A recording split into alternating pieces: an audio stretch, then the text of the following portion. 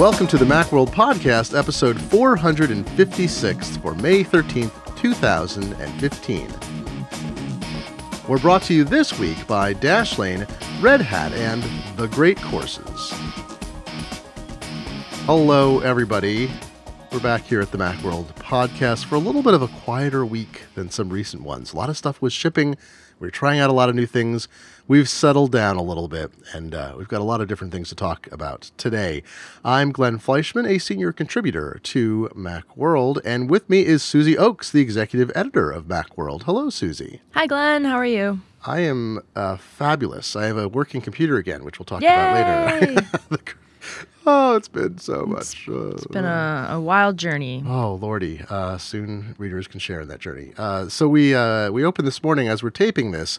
The news just came out that America Online still exists. America Online was purchased by Verizon. What? Why would they do such a thing? Yeah, that's weird. I just found out about this when you mentioned it to me like 2 minutes ago, and I'm surprised. I guess we knew AOL was for sale.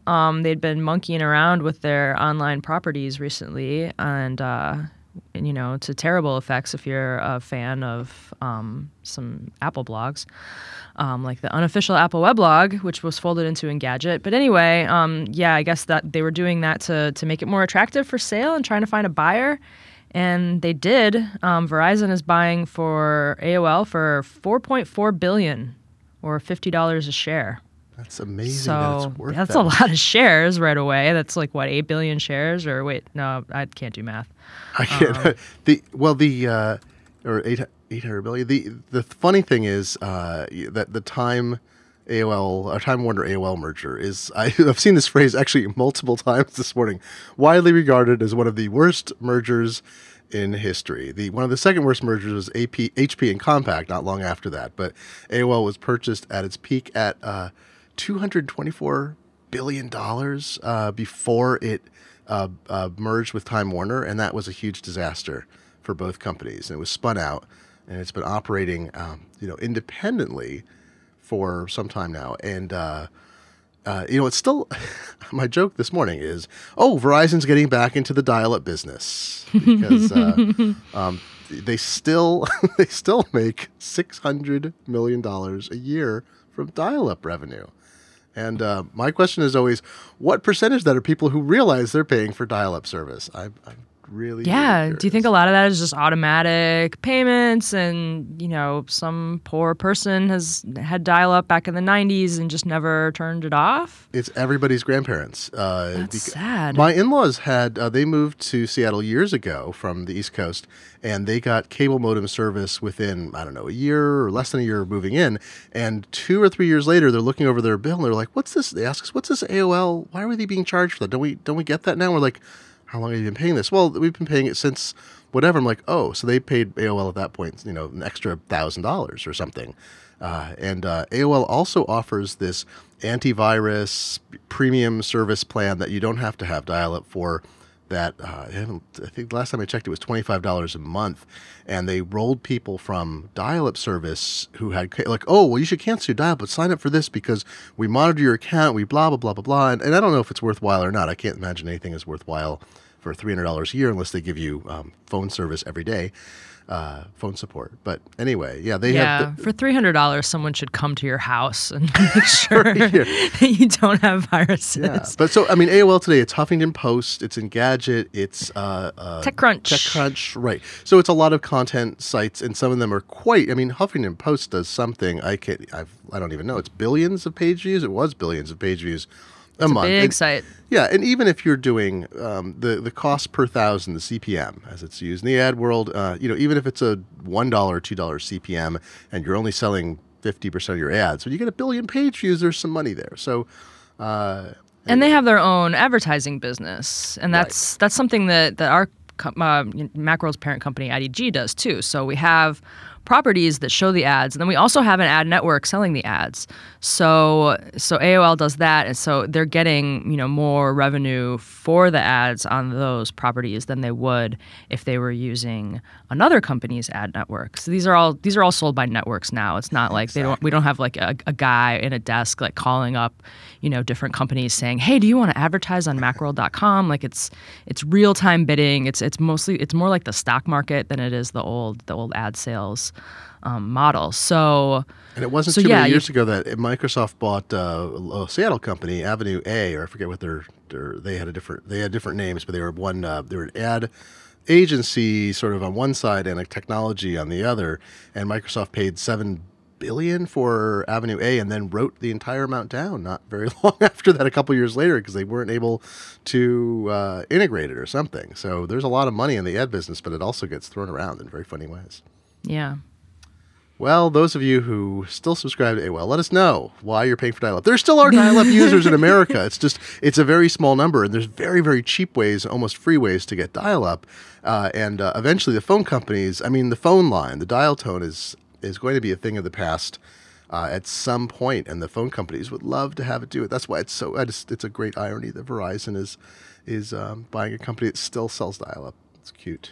Hopefully the Venn diagram between people still paying AOL for dial-up and the people listening to our podcast right now does not have a lot of overlap, but yeah, it's always a good idea to every once in a while audit the different services you're paying for. If I sat down right now and tried to add up all the different online subscriptions and stuff I'm paying for between, newsstand and streaming services, and I bet I'm also wasting some money every month that I could cancel and not even notice. Well, Comcast decided to charge me originally. I have business service at home because I was worried about the caps, because Comcast has caps had caps. Then they're switching to an overage system that they've been testing for a long time. And one of my friends, Josh Centers, out there in the wilds of this is embarrassing. See, I grew up in Oregon. I should be able to tell the difference in Kentucky, Indiana. So he's in Kentucky, sorry. And yeah, I was going to say, isn't he? He's in Kentucky, and I'm blurry. I have relatives in Tennessee. Somewhere in the Bourbon Belt. The Bourbon Belt, down exactly. So he's in a market that's actually testing overage fees. So he switched to business, Comcast Lucky Business. Him. I know, there's like 7 markets in the country, and he's in one of them, and he is a Mac guy and has to download gigabytes all the time and uses streaming video. So I had Comcast Business. I still have Comcast Business at home because when I was testing for this Macworld magazine you may have heard of, I was doing online hosted backup testing, and they call me, very nice people at Comcast call me and say, hey, you use 600 gigabytes this month. I'm like, yes. So like, well, we don't allow that. I'm like, oh. So I switched to business, and they had a modem rental fee at that point because they used a higher-end modem for their business service, and it was about $5 a month, and the modem was hundreds of dollars if I purchased it. So whatever. Time goes by. I look at my bill one day. I'm being charged $13 a month for the modem that had been, gradually moved up, and the modem that would be required is now $80. So I did the switch, and then of course I've now on my third time having to tell Comcast that I returned the equipment. I have a receipt. I took a picture of that receipt, and every time I go on Twitter, I say, "Hey, you're charging me." They go, "Oh, we're very sorry," and then they charge it because you can't get to them by phone. I call their phone tree, and it routinely hangs up on me when I press the right options. So I use Twitter at Comcast Cares, folks. If you have problems with Comcast, and then they do the thing you need. It's a shortcut. They do the thing you need until you get the next bill, and it's then you right back to again. normal. Yeah, but I think I probably paid $150 to $200 more than I needed to when the price jacked up and the modem cost went down. It's a lot of these businesses. I dislike any business the basis of which is, you weren't paying attention, and so we're charging you. That's been the nice thing. That's the nice thing about Apple. I will bring it around to the focus of our podcast. But is that Apple, so often I feel like whenever anything happens with them where I feel like, I just got taken, they charged me for something. Do you remember the 802.11n software update fee? Yeah. And everyone's like, what is this about? And everyone's, Sarbanes-Oxley. It's a thing. It's a subscription. It's true. It absolutely was true. They had to charge something for it because of these accounting rules. And they later, they rejiggered how they recognize software revenue, whatever. So they'll never have to do that again. But it was still, we were all like, oh, come on. Yeah. What? Apple, what are you doing? This isn't like you're charging us on a fee to put new firmware in our machines. So yeah, it's like we all had to line up and throw a coin into Scrooge McDuck's pool. You're like, you have so much. You really need my $5. I just want faster Wi-Fi. The accountants did. Oh my gosh. Let's do another topic here before we talk about our first advertiser. We were going to talk about betas because, as you've noted, New Yosemite. I can't even pronounce the name anymore. New Yosemite and Yosemite, as people say to me as I walk down the street. New Yosemite and iOS betas are out. And these are part of, the developers have been getting these all along, but Apple's been very aggressive about its public beta program. I signed up for it, and I'm being reminded every day, hey, there's a new Yosemite beta. Do you want to install it? I'm like, no, I'm trying to get work. It really floods you with the updates. Oh my gosh. Yeah, I'm in the Yosemite beta program too, and not the developer one. I went with the public one, and yeah, it's updates all the time.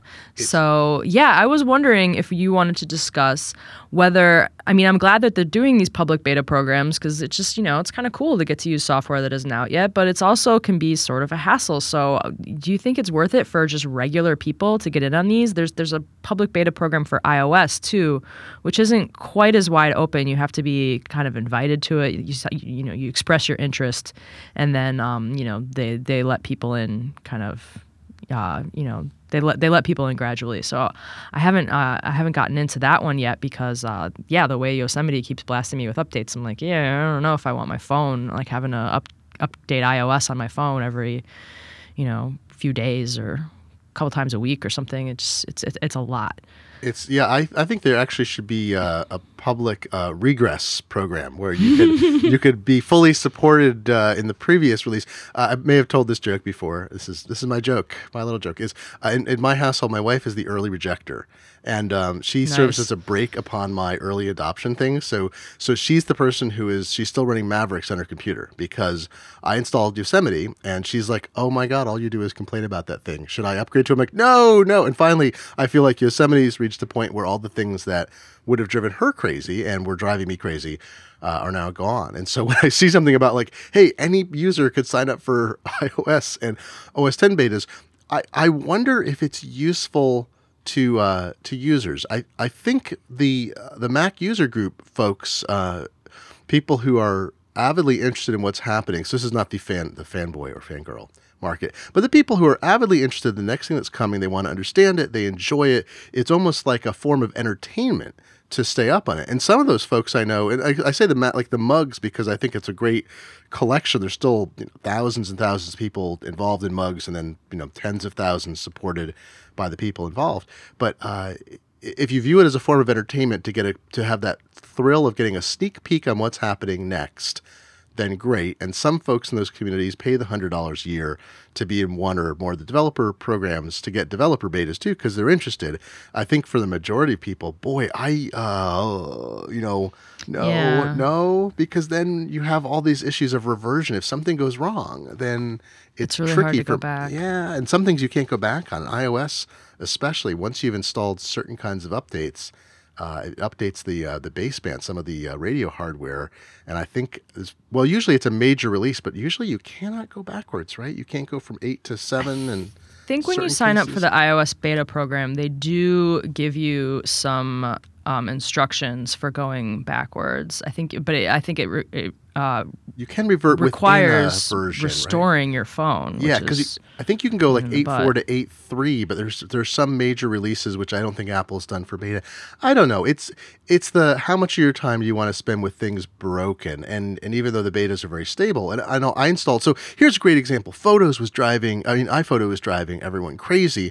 Photos was delayed. There was a public beta that included Photos, so some people went into that because they're like, oh, for crying out loud, I just want to use photo software that works, and I'm willing to take a little early pain to see what it's like and get ready and used to it. And I understood that motivation entirely. Right now, I think the big pull is that iOS 8.4 has the revised music app, and people are really interested in that, and they want to see it. Yeah. Yeah. 8.4 has a new music app and it's been redesigned. Things are kind of moved around. It looks pretty nice, but it's going to be a lot different. It's like when iTunes 12 came out and all of a sudden the store was, all up in your music. And when you switched from music to TVs, to TV shows, to podcasts, to movies, the store just went right with you and was like, oh, you want to see your music now? What about music in the store?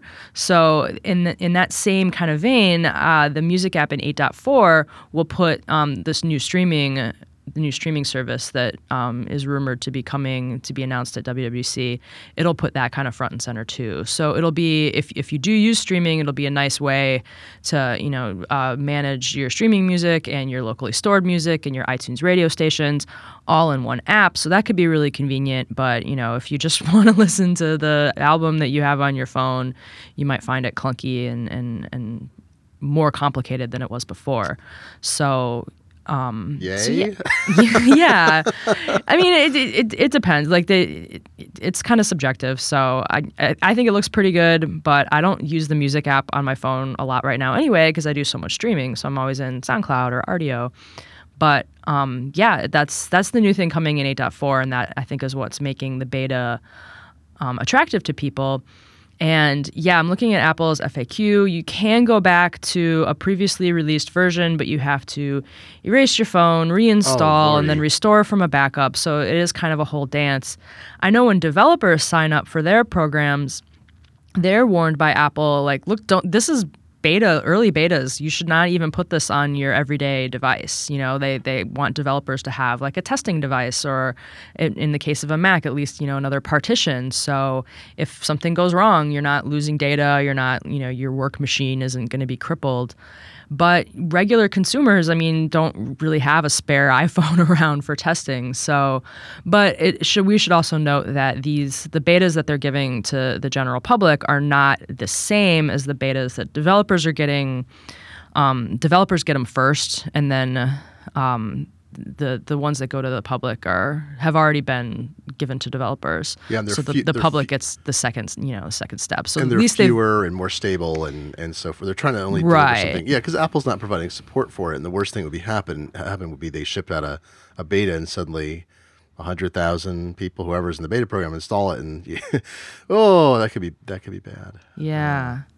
And I haven't heard problems from anyone being like, okay, I installed, the public beta of iOS and now my phone doesn't work and I had to throw it in the ocean. We haven't heard stuff like that, but it's still, it's you're using beta software, so there's going to be more updates and things might look a little weird. And so yeah, I don't know if you're into it and you really just want to get stuff early, then it's a way to go. But I think for most people, I would recommend they just wait until it comes out, and then sometimes even wait a little more because the new software has been kind of crazy. Like Yosemite, we're on 10.10.3 and it's still acting a little funky. Yeah, I'm waiting for Apple at WWDC, which is coming up in about under a month now.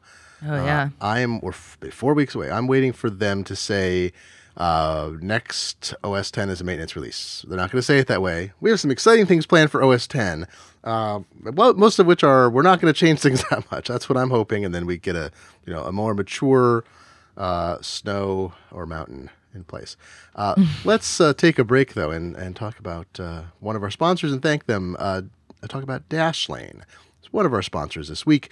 Dashlane is a password manager that's already helped over 2 million users online. Now, if you're like me, you're concerned about online security. Well, if you're like me, you're probably not writing a column about it because you're that obsessed. But you may know that it's very easy for your password, once it's been discovered in some fashion, to be used at many different sites if you use the same password at many sites. There's been huge password breaches of major sites, and if they don't secure your password there properly, then all bets are off. And so Dashlane is a tool that helps you create unique passwords in every site and not have to remember them. So instead of clicking reset password over and over again because you've forgotten what your password is for a site, or doing the bad information hygiene, security hygiene of using the same password everywhere, with Dashlane you can create a password It'll help you fill out the password for you without you having to type it, and it'll sync up and be available everywhere. So on your computer, your phone, your passwords are always with you. This is kind of nifty. The future is unfortunately that we have more and more passwords, but why not use a tool that helps you secure those in one place and create as many unique ones as you need to? Macworld listeners, you can get Dashlane for free. That's right, 0 cost. If you go to dashlane.com/Macworld, that's DASHLANE.com/Macworld, you can download Dashlane now, give it a try, and start securing your online identities with unique passwords you don't have to invent and then remember. Thanks to Dashlane for being one of our sponsors this week. Susie, you have done this amazing thing. You've used, tested, ranked, graded every Apple Watch update, or every Apple Watch app that Apple builds into the watch, and ranked lists are great tools. So we should start at the bottom. We don't have to go through all of them. But what's the, I guess on the whole, what did you find? Do you feel, having gone through and done like rigorous testing, is there, are there real standouts and real stinkers? A little bit. It's so Apple ships the Apple Watch with about 20 different apps packed in, and those will perform a little better than the third-party apps because the third-party developers, we've been hearing, are having some problems with WatchKit, and the apps are just laggy because they're communicating with your phone over Bluetooth to get everything, and it can take a while. So to really evaluate the Apple Watch's performance, I think it's a good idea to look at the apps that it comes with, because this is, what Apple thinks that you're going to be using your watch for, and these are kind of the gold standard for the apps that you can use it with right now. But I still found them a little hit or miss. The ones at the bottom of the list, some people might disagree with this because the apps that I ranked the bottom were stocks, and then some of the timekeeping apps like World Clock, Timer, and Alarm. And it wasn't that any of these apps are just trash, it's that I don't want them. And on the phone, I feel like every single iPhone user has a folder of packed in apps that they can't delete, and they just shove them in a folder and put it on some, home screen like 4 or 5 screens away from their main home screen, and just pretend that they're not there. But you can't do that on the Apple Watch. Like, those icons are going to be on your home screen. You can kind of keep shoving them out to the edges of the little app cloud, but then when you add new apps, like, those get added to the edges of the app cloud, and you have to keep further banishing the ones that you don't want, because you can't put them in a folder and you can't hide them. So I was dinging those a lot for just, Apple not giving me the control over what's there. Yeah, I was thinking a lot of the things, it sort of defeats the intuitiveness of some aspects of the interface too, is like everything being an explicit app feels very not Apple, as opposed to, like, on the iPhone, because we don't have to interact through fewer means, the fact that, Control Center is really useful. I'm not using the right term. What is it called? Is it Control Center? Control Center is the thing where you slide it up from the bottom and it has, I always think I'm saying the wrong and airplane. Yeah, I always think I'm saying this wrong thing. I love Control Center, and some glances are like that. The main glance screen is like that. But I feel like the Control Center metaphor hasn't been fully adopted there. So I swipe up and use the timer all the time. I use Siri to start the timer. I use Siri to set alarms. And the watch, I feel like I'm monkeying around with it more with those, especially the time relate. Do we need World Clock as a top level item? No, I understand. Yeah, it's useful. It's too small a form factor. Like, I like the idea of it as a complication you can set. Like, if you work in San Francisco, you guys have East Coast offices. If your complication is New York time in the lower right on a watch face, that makes sense. But how much? Yeah. So a lot of these things, like on the phone, as you say, and stocks being hilarious too, it'd be great just to be able to uncheck a box. Like, okay, maybe Apple shows it by default. Now let me just say don't show on the app screen, the app cloud. Yeah, the Apple Watch app for your iPhone lets you check a box for the third-party apps that you have on your iPhone that have an Apple Watch component. You can choose whether or not you want those on your Apple Watch. So I just want that checkbox for Apple's apps too. As you mentioned, World Clock has a complication, so you could tap that complication and go right to the World Clock. You can use Siri to launch the World Clock, or you can just ask Siri for the information that you want from the World Clock app. You can say, hey, Siri, what time is it in London?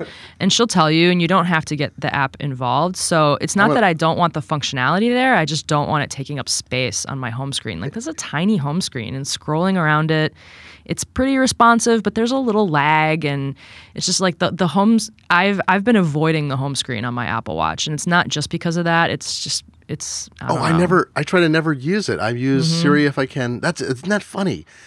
I think there's some things in the watch that are demo features. Like the app cloud looks pretty. It always seemed a little crazy to me when I first saw it. I thought it's not the right metaphor for finding apps, but I understand why they did it, and you can navigate in it. It sort of makes sense, but it looks better than it works. Looks far better than it works. Mm-hmm.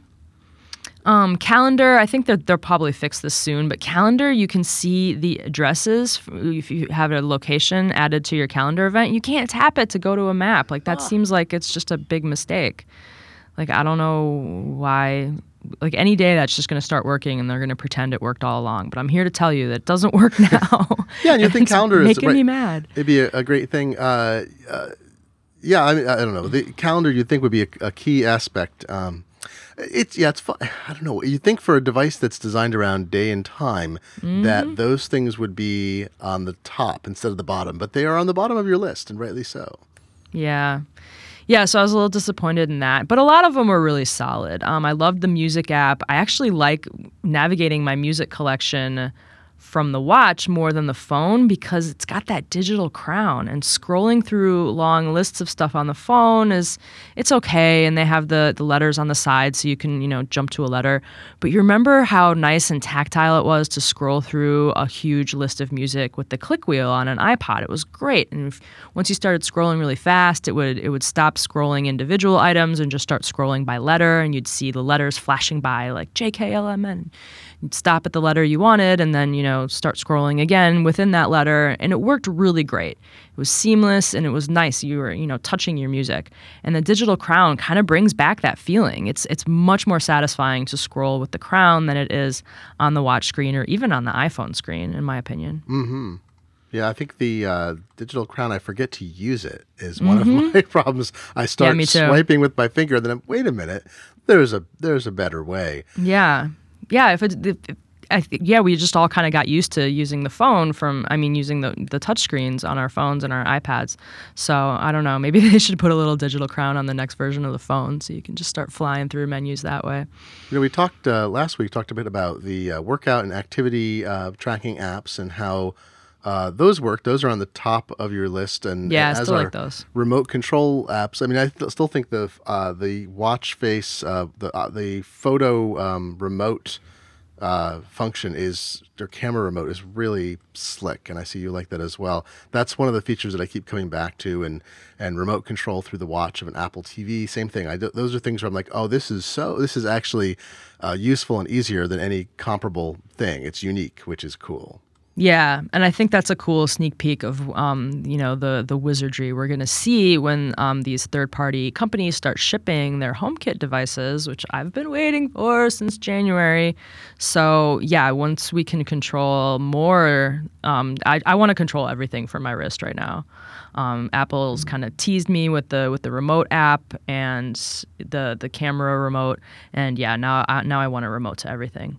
You wrote about that cool Knock app. This is a third-party app, but you just did a private eye on how Knock can be a kind of turn your Apple Watch into a security device, and you can lock your Mac that's running this little Knock utility, and then you have a companion app on your iPhone and your Apple Watch, and you can just tap on your Apple Watch to unlock your Mac. And it's silly. It's faster to just type in my password and unlock my Mac that way. Unlock my Mac that way, but it's so much more fun to just do it from the watch. I've been doing it just because I can, and going like, hee hee, look what I just did. So. Oh, I don't know. I actually find it I sort of like it because it's not that it's tedious to type in the password, but I sometimes I mistype and whatever, and I'm like, this is actually, if I get used to it and it becomes easier to pull up, it's easier. And I was also reading that column about a number of security apps and security related things that are starting to show up on the watch. And I think you've been dying for HomeKit to come out, and I think when we see HomeKit integration where developers are working with extreme limits right now with the watch, there's very little they can do. It all has to be integrated with the iPhone, and HomeKit doesn't exist as something they can use and tap into. Even then, we're seeing some really neat early stuff, and so I think there's an explosion to be untapped. You were noting that we're still hampered. Developers are still hampered because they don't have access. It's going to be very interesting when we start seeing third-party apps that can just take advantage of all that. Yeah, Marco Arment, a big I've developer. Heard of that guy. Yeah, familiar with his work. He did a really good blog post about redesigning his Overcast app, kind of version 2 of his Overcast app for iWatch. Because once he got his Apple Watch, he realized that the way he had kind of laid it out maybe wasn't the smartest way. He had kind of a 3-pane thing going on, and he was like, okay, like the screen you want to use most is the now playing screen, and that's 3 screens in. So he wanted to bring that out to the front. But yeah, he was talking about how WatchKit, how he had to kind of work around some of WatchKit's limitations, and how they really need a better SDK. And everyone's really looking forward to WWDC to see if Apple is going to provide the development community with better tools to improve their watch apps and make them, more useful. So that was a really interesting piece. And then Macworld's own Marco Tabini is writing something kind of similar, just about the improvements that he would like to see Apple offer to developers. And I think they will. Like they're really good at kind of starting with a basic set of tools and then expanding the capabilities over time. So it's still early. We're all impatient because we want our Apple Watches to be as awesome as our iPhones, and I think we're going to get there.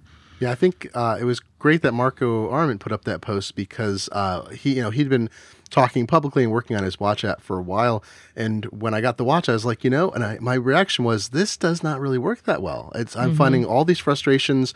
And then I read his post, and all the frustrations I found were the ones that he found too, but you can't simulate the interaction well enough until you have the device. And now with people having the device, it's even though they're still, doing a lot of work in Xcode in a simulator, they can now preview and work with it, and they have a better sense. And so I think I actually would completely agree that Overcast's revision, which came awfully quickly, I think it shows you how agile developers can be because they're changing a relatively small amount of the code compared to their whole app, and they've already written an iOS app.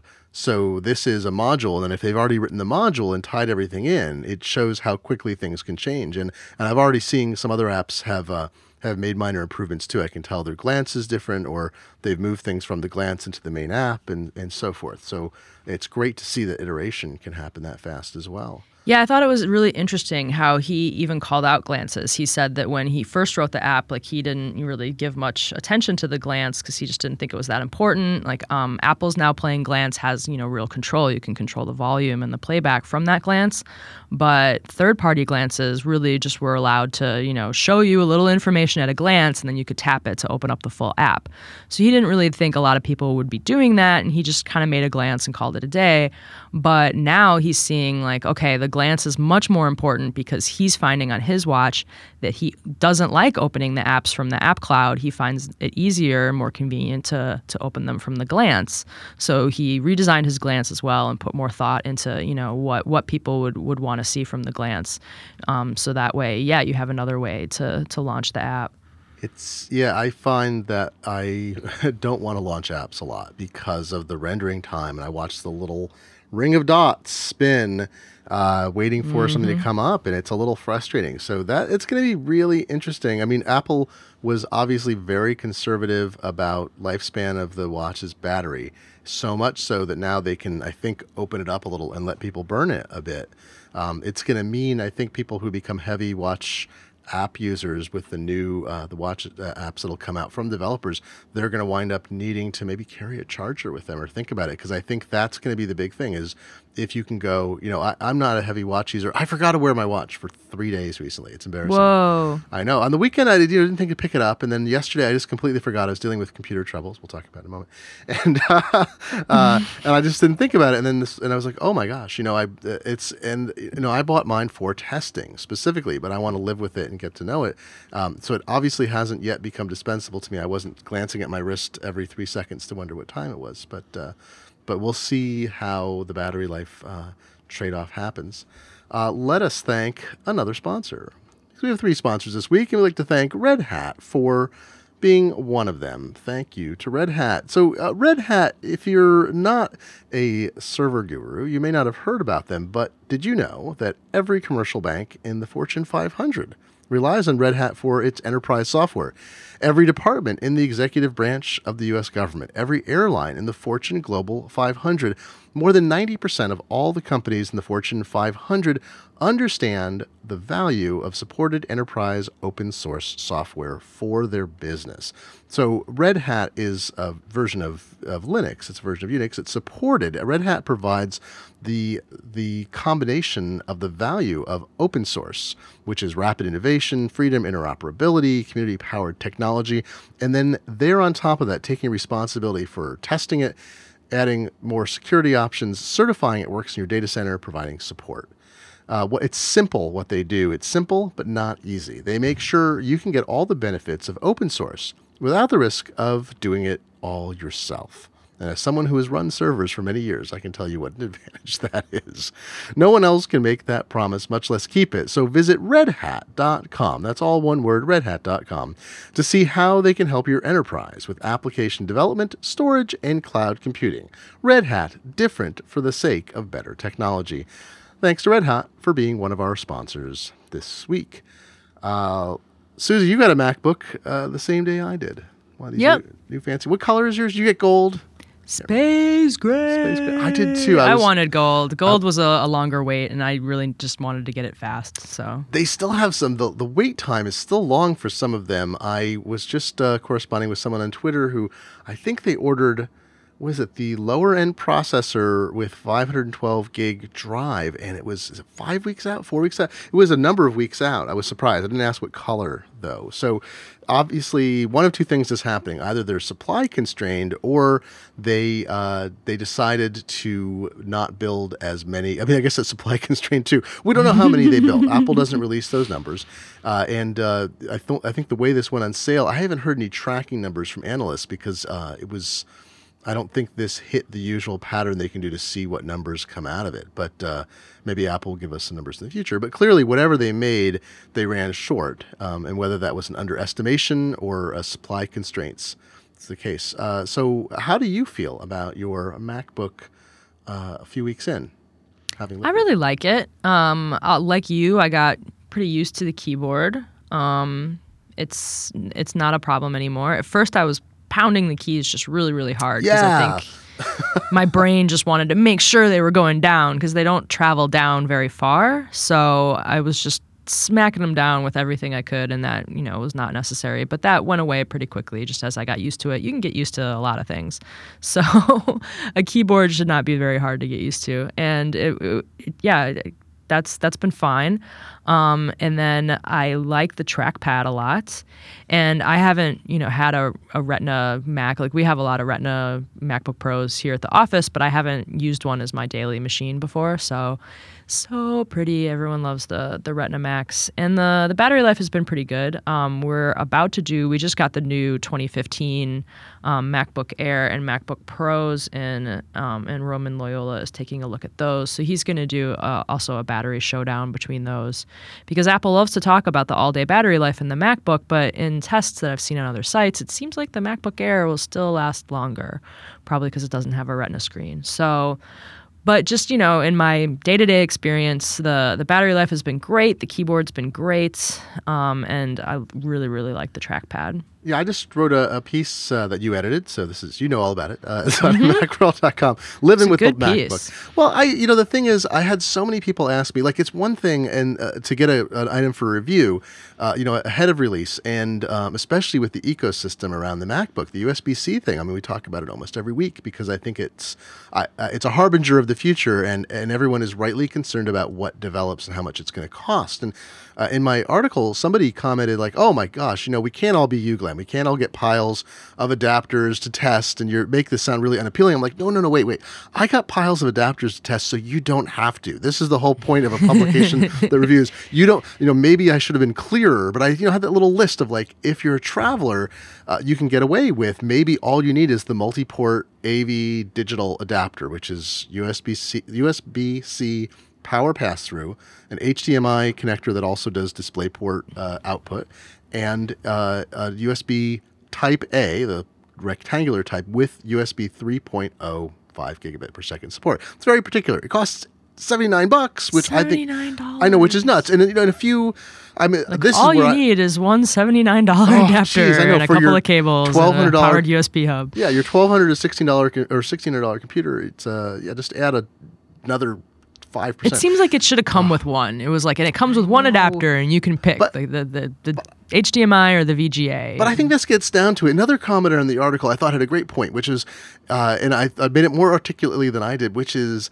for the kind of person this fits, this is a great machine. And I think we're not used to Apple making generic computers as much as, let's say, not making generic computers. So the MacBook Pro is expensive relative to the MacBook Air, right?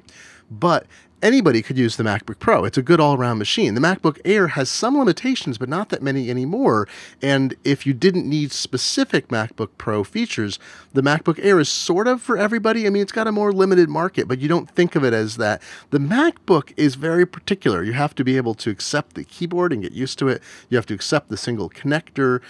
It's super lightweight, so some people really want that, and it's overpriced relative to performance of the lower end and higher end machines. The MacBook Air delivers more performance for less, or the same performance in some cases, and the MacBook Pro delivers a lot more performance per dollar with the Retina screen. So I think it's one of the most particular Macs Apple's ever made, and that's why it's polarizing. But in the end, I wind up using a different adapters because I'm doing testing. So I'm like, I need to clone my machine. I I put a picture in the article. I did a live podcast with an external preamp, USB preamp, and all. So I had a gigabit Ethernet connection. So I had a monkey's nest of things plugged into the multi-port adapter, but it all worked. That's the ultimate lesson, is that even if it's a little more complicated, you can still do everything you want with this machine. You're just, the expense you pay in adapter is going to be higher or lower, depending on your typical use case. I'm probably more of a MacBook Air, maybe leaning towards MacBook Pro user than a MacBook user, but I didn't want to pay as much as a Pro because I don't want the weight, but I do want the Retina. And the MacBook Air, I wanted a Retina. So what machine could I get but this? So it fits me well enough. And when I go outside of my typical use cases, then I need adapters. But, those are going to get cheaper. I expect, like Google sells a DisplayPort only connector that is, I want to say $40. And I expect we're going to see multi-port adapters of a lot of varieties that are much cheaper than Apple's too. Yeah, that's the nice thing about USB-C, is that it's not Apple's, own standard. So we should be seeing more adapters come out as that ecosystem matures. And yeah, I use a MacBook Air as my everyday machine. And so this MacBook, I don't have any adapters yet for USB-C, and it's been fine. Like, we've just been sending them all to you.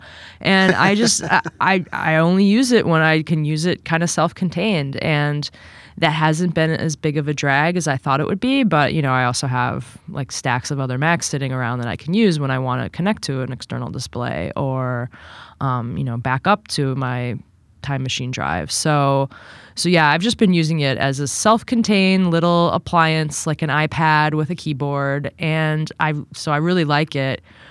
But yeah, it was nice to read your article and know that, if I needed to use it for everything, the adapters that are out there work just fine, more on the way. And yeah, I'm glad that we kind of revisited it. I love what iMore has been doing recently, where when a big thing comes out, they'll review it just as, the initial review, but then they'll come back to it like 3 months later and say, okay, what are we still using? What are we still liking? Have the problems that we had with it initially gone away or just become less important? So yeah, we're going to be looking at the MacBook and definitely the Apple Watch over time to see if, especially with the MacBook, where one of the big dings in Jason Snell's initial review was that this thing is great. It just doesn't, the ecosystem didn't come with it when it came down from the future. So I think we should keep revisiting this, and I'm glad that you're on the adapters beat because you're doing a hell of a job. Oh my gosh, it's a giant pile of things. I've got a few new ones, but I got my first Lemon, which was a 4-port USB 3.0 hub that is totally generic. I got it from a reseller on Amazon, and it does not work. It has a blue LED, supposedly it lights up, and it does not work. And I wrote the company back and got some very broken English response, and then finally, yes, we'll refund your money. They're very nice about it. Like, could you send us pictures of it? Because I don't know that they've seen it. I think they commissioned or purchased it from, I think they're basically reselling it from a company, manufacturer in China, and I'm not sure they've received it to test. I think they literally contracted for it through, maybe even through Alibaba or one of those organizations where you can buy, you can get electronics in various stages of manufacture, including essentially complete products. And the, it says on the front, it's like, works with Windows 2000, XP, Vista 7, 8, Mac OS, and then parentheses, numerals 10.x or above. So it's the most generic packaging. It did not work. So that's going back. But so far, I think the USB-C connector is a little fiddly to make because it's got to be just tight enough to sort of snap into. I mean, there's like a shelf that sticks out inside the connector and the in the jack, and then the plug that goes in, the male actually kind of has to snap over it, and that is a very short distance, like I don't know, a couple millimeters at most, maybe even less, that it has to push in there. Where Lightning, the whole thing sort of grabs in it. This is your sort of the outside part of it is grabbing onto the inside part. It's very interesting, and I think it's going to be, we're probably going to see a variety of quality among makers. But so far, everything I've tested otherwise has worked. Let's talking about acquiring knowledge and learning. This is a good segue into our final sponsor this week, The Great Courses. Susie, tell us, what can we learn at our advanced stage in life? What can we learn about things? You can learn a lot of stuff from the Great Courses. This is kind of like going back to school. You get a little syllabus and you follow you attend the lectures, but it's all on your terms. You can get lectures as video or audio. They come with transcripts. You can take notes. So yeah, it's great. The transcripts have been really cool because you can just, run a little search and find all the places that, the thing you want to find out is mentioned in. The great courses that I've been working through is called Understanding Investments. And so that's all about personal finance and investing for the future. So super practical knowledge and something that isn't really taught in school. And, you can take it at your own pace. So if you're like, wow, mutual funds are really complicated, I better go back and listen to that one again. I just got a financial statement that I don't understand. I'm going to rewatch the lecture on analyzing financial statements to, parse the information. So these lessons this course that you buy about investments, I mean, this could pay off in the long run. Like you could end up retiring with a lot more money if you follow some of these lessons. The Great Course is celebrating their 25th anniversary this year. So it's not just this one class. They have more than 500 courses on a huge variety of subjects. You want to learn about photography, about art history, about literature. There's something there for everybody. And they have a special offer for Macworld listeners. So go to thegreatcourses.com/Macworld. And you will see a selection of 8 of their best-selling courses at the prices have been slashed up to 80% off the original price, but that's only for a limited time. So go today to thegreatcourses.com/Macworld to check it out. And we thank The Great Courses for sponsoring the podcast. Well, if only they could teach us how to get the stocks app off our watches. Yeah, right? That would be a great course. See, I don't invest in single stocks. That's not the smart way. And you don't have to check the prices every day. You buy and hold. Buy and hold. this is not a financial advice podcast, but don't be a stock timer. Don't be a stock timer. Meet the market. Don't beat the market. That's lesson I learned.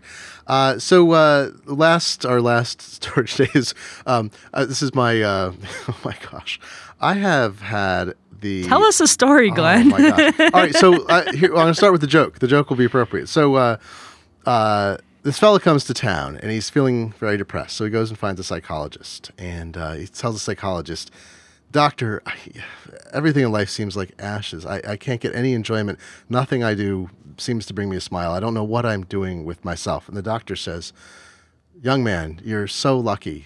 This is the timing couldn't be better. The great clown Pagliacci is in town, and I happen to have extra tickets. Take this ticket, go and see Pagliacci. If he cannot make you happy, no one can." And the man says, "But doctor, I am Pagliacci." It's a joke about the human condition, but it's also a joke about someone who writes the Mac 911 column who is suffering from the worst series of computer problems. I've owned a computer since I was 11. That was 1979, 1980. And I really honestly don't think I've had as ongoing problems. I've had worse problems. I've had drive meltdowns and had to reconstruct backups over, 2 sleepless days to get something working and so forth. But I think I'm on week 3 or 4 and really on multiple months of having weirdness, and I still can't figure out exactly what went on. But I have a new Mac. I'm sending back a drive for warranty repair. I have a functional system. But the best thing I can tell is that I think the Mac Mini I had, my 2011 Mac Mini, maybe it had electrical problems. I don't know. But it started experiencing strange slowdowns a long time ago. And there were sort of blips here and there. And then it got worse. So I wrote an article about, here's how you refurbish your Mac. You get an external SSD. I was using FireWire 800, which isn't that fast, but it's actually relatively fast. And I've done some drive tests since and found that even the internal drives probably, unless I upgraded substantially or put an SSD internally, wouldn't have performed better than the FireWire 800 bus's limitations. And it was like I got a new machine. I was booting externally from it. Everything was terrific. I had a couple weeks like that. Then I start to get these weird slowdowns again. I can't figure out what's going on. I troubleshoot all these things. I'm having problems. And ultimately, I'm like, I have a bad FireWire drive. I pull the FireWire drive off. And I'm still having problems. And then the internal drive goes bad, which I wasn't even booting from. I'm like, this is ridiculous. Seems to me, at this point, the FireWire and ATA bus have both gone bad. Maybe they share a controller chip, but both of them seem to have gone bad. I can't get stuff to work reliably in FireWire. I can't get stuff to work, the internal drive to work. I double-check the drives with another machine. Everything's cool. I buy a new Mac Mini, bring it in, can't seem to get it working, send it back because it doesn't seem to be the problem. Like, all right, so then I'm booting off USB 2.0 because it's an old Mac with my SSD, and now everything seems fine, slower, and I just swapped in a new Mac yesterday. I've got the gorier story will be online, but it was this, I think I've had 3 drives fail. Oh yeah, the external SSD failed. It's like 6 weeks old. Wow. And disk utility will have nothing to do with it. And I know there's other tools I could go to, but it's new, and it won't erase, it won't format, it won't verify. And I'm thinking, it's under warranty, I'm going to get it replaced. So because I am a nightly cloner, I have super duper run scheduled nightly clones to an external drive. When all of this failed and my external boot drive was dead, I was able to do this sneaky thing that's documented in Super Duper, which is you can boot to a restore to the OS X recovery. You can run disk utility, and then you can mount. I was backing up to a sparse disk image. You can mount that as a restore volume in recovery, and then restore a hard drive from it. So I was able to get the new Mac internal drive restored from my super duper clone because it's a standard, it's basically an exact clone. And then I was back in business. Then I had to do some monkeying around and reset. I had to do a SMC reset because it didn't recognize the second monitor because it had been cloned with a different configuration and blah, blah. Now I'm back in business today. But so I think it's 3 drives gone bad, 1 Mac gone bad, and some other mysteries that I haven't been able to solve. I had some outdated software. Susie, this was crazy. That's bananas. Yeah. That's a sad story. It is. But you never lost any work since you clone every night? Yeah, I have used Dropbox. So I was, yesterday, I lost, I think, 3 or 4 emails that came in during a short period of time. Because even though I have Crash Plan running continuously, I'm in the middle of a kind of a big refresh because I had to move drives a few weeks ago. And I'm still dealing with some of the issues around that with all these crashes, getting my Crash Plan backups all up to date, which they are nearly so. So I lost but because I used Dropbox, I was doing an interview yesterday, doing some other work, and I save anything contemporary in there, and it immediately synced. So didn't lose anything there. And the nightly clones meant I had a perfect copy before things went pear-shaped, as it's called. Good.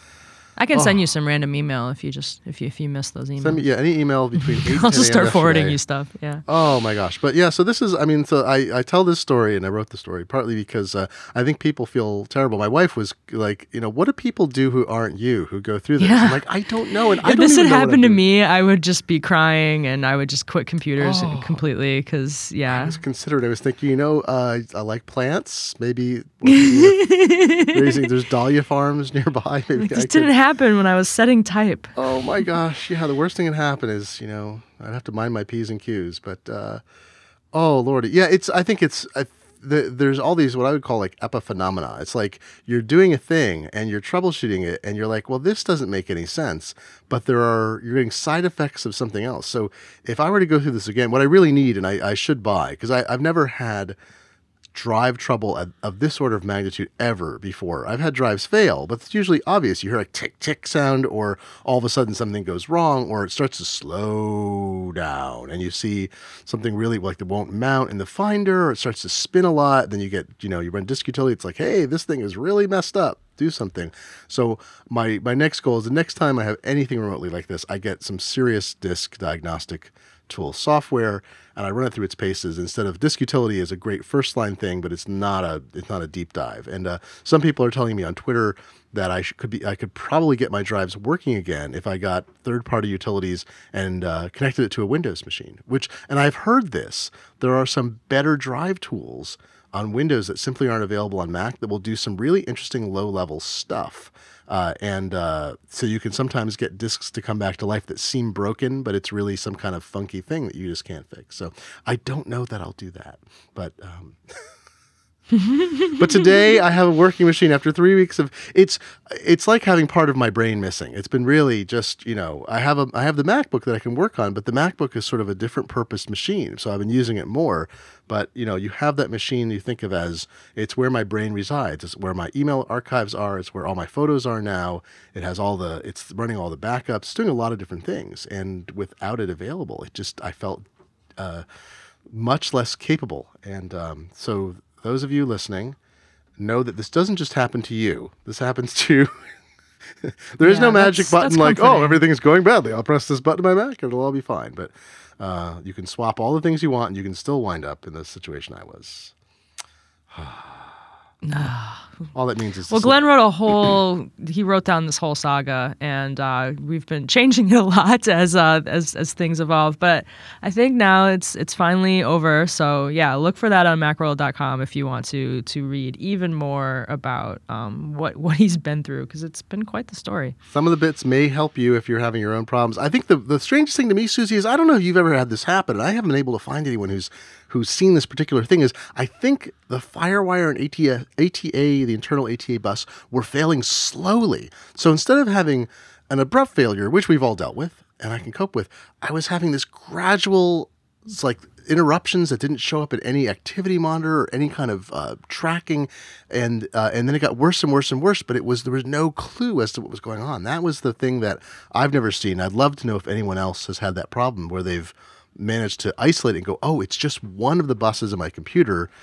Or if they figured out maybe, I've got this Mac, I have it plugged into a UPS that does power conditioning. So it's not taking power from the mains, as it were. It's taking it from after it's gone through the internal conditioning, which is supposed to help with anything if you had weird electrical problems that could fry computers, even though that used to be a thing in the past. I still do that, so I have the power backup as well.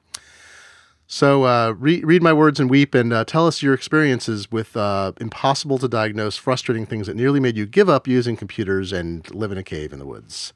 That sounds really good right now. But we'll be back next week with fewer caves and more other news. Less frustrating news, I'm sure. And in the meantime, you can always find us at macworld.com. You can write to us at podcast@macworld.com or leave comments on the podcast at macworld.com. Macworld.com, if I haven't said that enough, that's where you'll find us. And thanks this week to our 3 sponsors, Red Hat, Dash Lane, and The Great Courses. Susie, great talking to you as always. Yeah, you too. Thanks. A pleasure, and thank you for your sympathy. This has been episode Keep up the good work.